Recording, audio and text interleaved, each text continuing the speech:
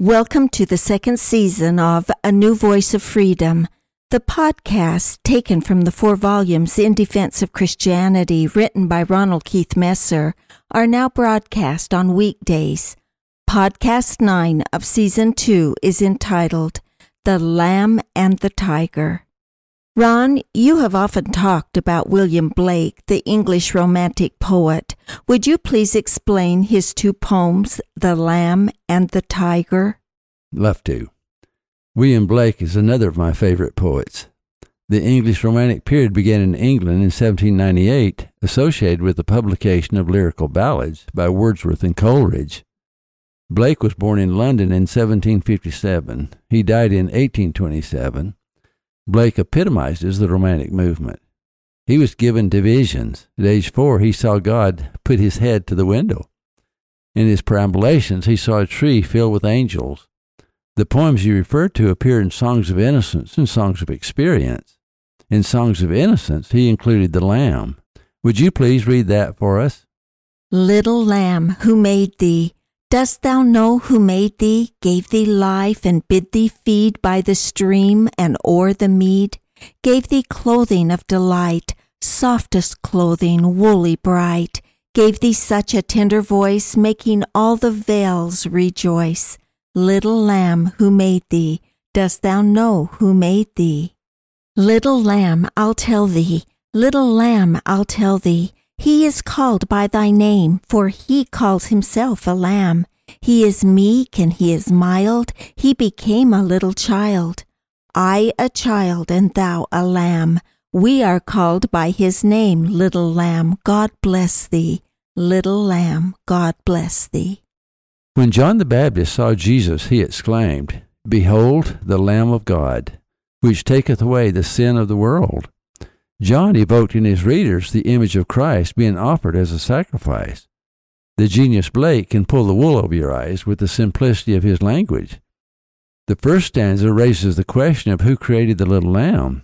The second stanza answers the question, but with a twist. Blake describes Jesus. He is meek and he is mild. He became a little child. The next couplet says a peculiar thing. I, a child, and thou a lamb. We must look at the pronoun reference. Who is I, and more importantly, who is thou? All pronouns in the poem referring to Christ are capitalized. The pronoun thou isn't. It appears Blake is referring to himself and his readers and not to Christ. Blake then uses the pronoun we. He said, we are called by his name. Before Christ, we are both his children and his lambs. In other words, he is our creator and our shepherd. In the refrain, Little Lamb, God bless thee, little Lamb, God bless thee, Blake is asking Christ to save all of us. We have just the opposite image in Songs of Experience. Blake asks the same questions of the tiger. Would you please read that?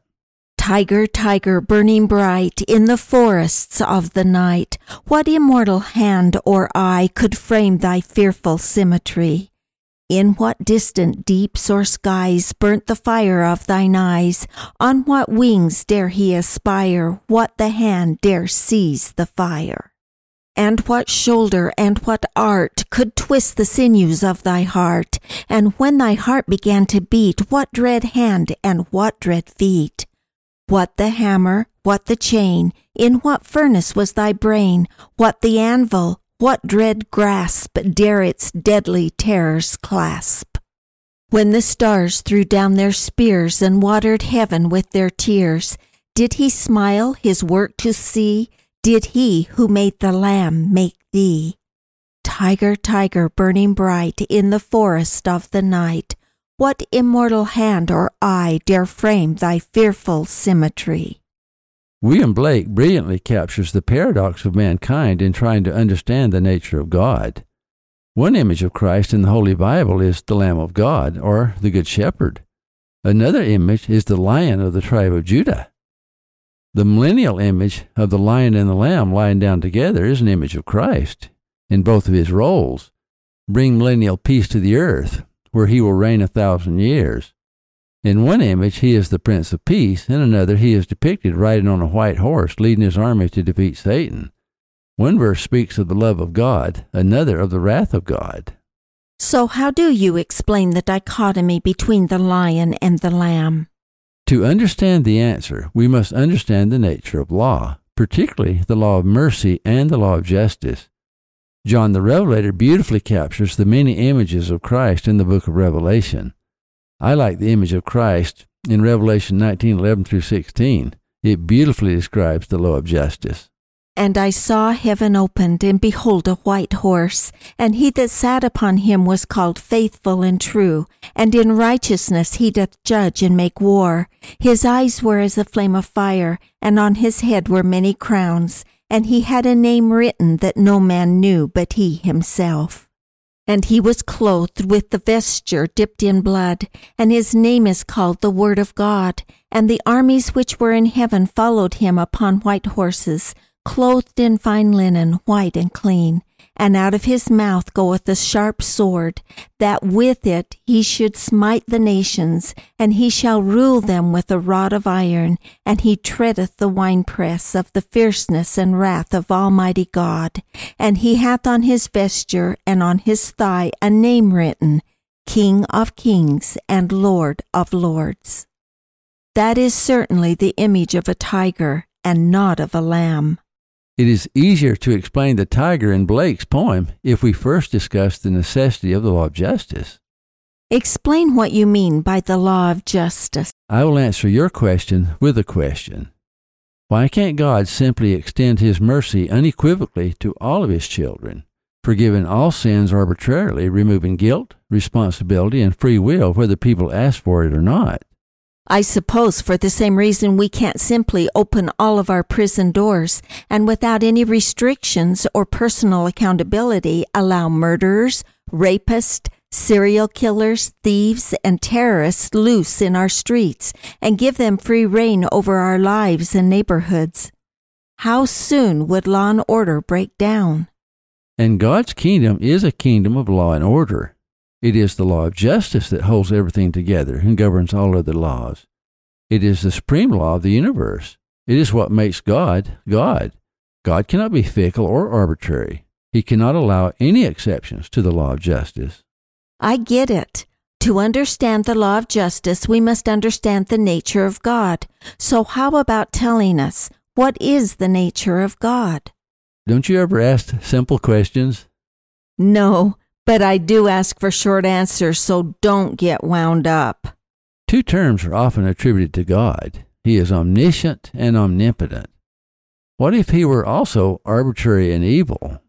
It would be a scary universe. Who would defy Him? If God were not bound by law, then all creation would be chaos. God represents order. Satan represents disorder.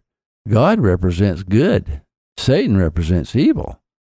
In relationship to man, Satan has great power. In relationship to God, Satan has no power. Satan is not allowed in the presence of God. Isaiah tells us, Be ye clean that bear the vessels of the Lord. Paul said, Be ye separate, saith the Lord, and touch not the unclean things, and I will receive you. That is why no one can enter into God's presence who has not been sanctified. God is governed by absolute law called the law of justice. It is not many laws, it is one law. The law of justice is unconditional, uncompromising, unchangeable, and immutable.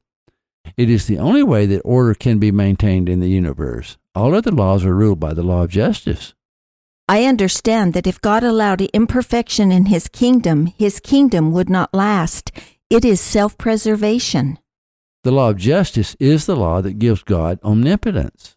That means that Satan does not have omnipotence because he lives outside of the law.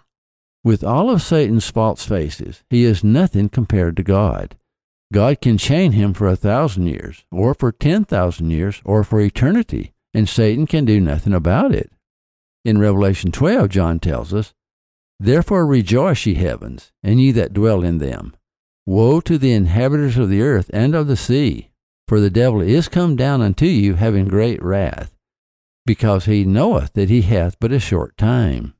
Why then does God allow Satan to roam the earth? Why didn't he just chain Lucifer the moment he rebelled against God in heaven? And why of all things did he cast him down to earth where he creates such misery? The answer is simple, yet contains one of the greatest complexities of man and his relationship to God. Only through opposites can we have agency. For agency to exist, we must be enticed by both God and Satan. We must choose between God and Satan. That is the only reason Satan is permitted to remain on the earth. However, God restricts Satan's power. In 1 Corinthians 1:13, Paul addresses that issue. There hath no temptation taken you but such as is common to man. But God is faithful, who will not suffer you to be tempted above that ye are able, but will with the temptation also make a way to escape, that ye may be able to bear it. The adage that the devil made me do it is false. Satan cannot make us do anything. He may entice us, but he may not command us. Our free will is inherent. Our agency depends upon our own choices. Our liberty is entirely subject to the law of liberty, which is the Ten Commandments. Obedience to law is the key to all freedom. We generally use free will, agency, and liberty interchangeably, but you always separate them. Please define for me the way you use the terms. Free will is not a creation. Free will is spiritual. It cannot be created or destroyed. The will is who we are. It is inherent in our immortal intelligence. Did you know that no two snowflakes are alike, and no two leaves are alike? How much different are we as human beings, the most complex creatures of all? The will self-exists, but free will exists only because the laws of God exist. In a lawless or totally chaotic world, there would be no free will, no agency, no liberty, no opposition, nothing. It would be a kind of death, what scientists refer to as the giant heat death, a universe of nothingness. The will is inherent, but God created or organized laws so that the will could act. Exactly. He organized laws so that our will could reach its full potential. Lord Alexander, the children's author, said, "We are a great perhaps." With that free will, we chose to follow Michael in the war in heaven against Lucifer and his army. That is how we earned the right to come to earth and gain a physical body. On earth, our agency increased exponentially because of our physical body, because we were created in the image of God, and because Satan was allowed to entice us to evil, giving us a choice. There is a colossal catch. Of course. We may choose our actions, but our consequences choose us. Obedience to law brings order. Disobedience to law brings disorder. Now describe agency. Agency is the ability to choose between good and evil. That is where Lucifer comes in. We have agency only because we can choose between God and Satan. God guards our agency by restricting Satan's power. In addition, he remains invisible so that even faith in God is a choice. You have often said that we may forfeit our agency, but no one can take it from us against our will. Imprisoning the body does not imprison the spirit. We will always have control over the spirit if we choose. Free will and agency are of the spirit. They do not have a genetic component. Our body may be a biological machine controlled by the brain, but our spirit is not. Our spirit controls all things spiritual and exerts a powerful influence on the brain insomuch that it can change our behavior and heal our body. The body may be controlled by the brain, but the brain is controlled by the spirit unless, of course, there are physical challenges beyond our control or unless we deliberately forfeit our free will. Turning back to Blake's question, the law of justice is compared to the tiger. The law of mercy is compared to the lamb. The law of mercy may satisfy the law of justice, but it cannot cheat or rob or in any way diminish the law of justice.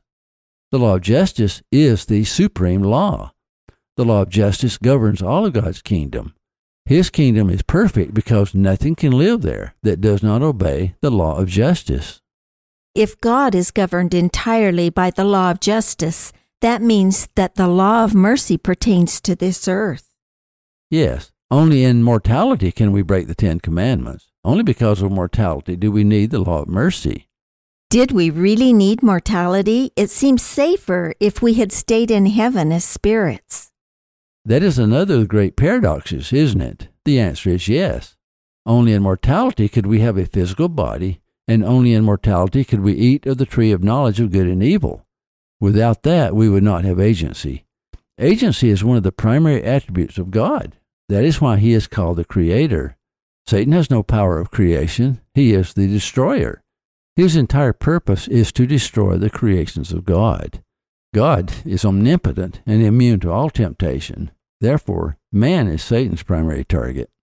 I think I get it. To institute the law of mercy, Christ had to satisfy the law of justice. The only way he could satisfy the law of justice was to obey the law of justice perfectly. Christ never disobeyed his Father. That is what makes Christ God. Christ became our Savior only because he suffered for our sins in Gethsemane and died on the cross on Calvary. The law of justice exacts a price for every law broken. Christ paid that price for us because he needed no redemption. Therefore, justice is satisfied in mercy too. Christ has the power to redeem us from our sin, perfect and sanctify us, and bring us back perfect into the kingdom of God. You say that the law of justice is unconditional. The law of mercy is conditional. What does that mean? The conditions for the law of mercy are repentance for our sins, obedience to the laws of God, and endurance to the end. That is the only way God could preserve our agency. We must ask God for forgiveness. We must ask for his salvation. He cannot distribute it willy-nilly, or it would violate the law of justice, and it would take away our agency. It is justice that punishes us for sin. All sin is violation of law. Unless we call upon the mercy of Christ, who has the power to save us from our sins, then we become subject to the unconditional law of justice. God never does anything that is superfluous or unnecessary. His decision to sacrifice his life for our sins was made before the earth was even created. The earth experience was necessary for us to exercise our agency and learn to become more like God. Christ is the model. We were sent to earth to become Christ-like if we choose. If God saved us against our will, he would rob us of our agency, the very thing he died to protect. God cannot save us against our will. Those who do not rely upon the mercy of Christ must satisfy the law of justice themselves. They must pay for their own sins. Thus agency is preserved. Free will, agency, and liberty are among the greatest gifts of God. God respects our free will. He guards our agency, and he gave us the 10 Commandments that we may have liberty. All misery in the world is because of a violation of the 10 Commandments. That brings us back to Blake's question, poised in his poem, The Tiger. Did he who made the lamb make thee? The answer is yes. If God did not live the law of justice, he would not be God. If God had not instituted the law of mercy, we could never return to the presence of God. God is bound by the law of justice. We are bound by the law of mercy. We cannot live the law of justice because none of us are perfect, but because of Christ, we can live the conditions of the law of mercy. He alone has the power to perfect us, protect us, preserve us, and sanctify us, making it possible for us to live in the presence of God if we obey his commandments. God is a lamb to those who choose to follow him. The law of mercy allows it. He is a tiger to those who choose of their own free will to follow Satan. The law of justice demands it. If we choose God, we can all be saved. The law of mercy allows it. Thank you for listening. Watch for our next podcast. In Defense of Christianity is available at ronaldmesser.com.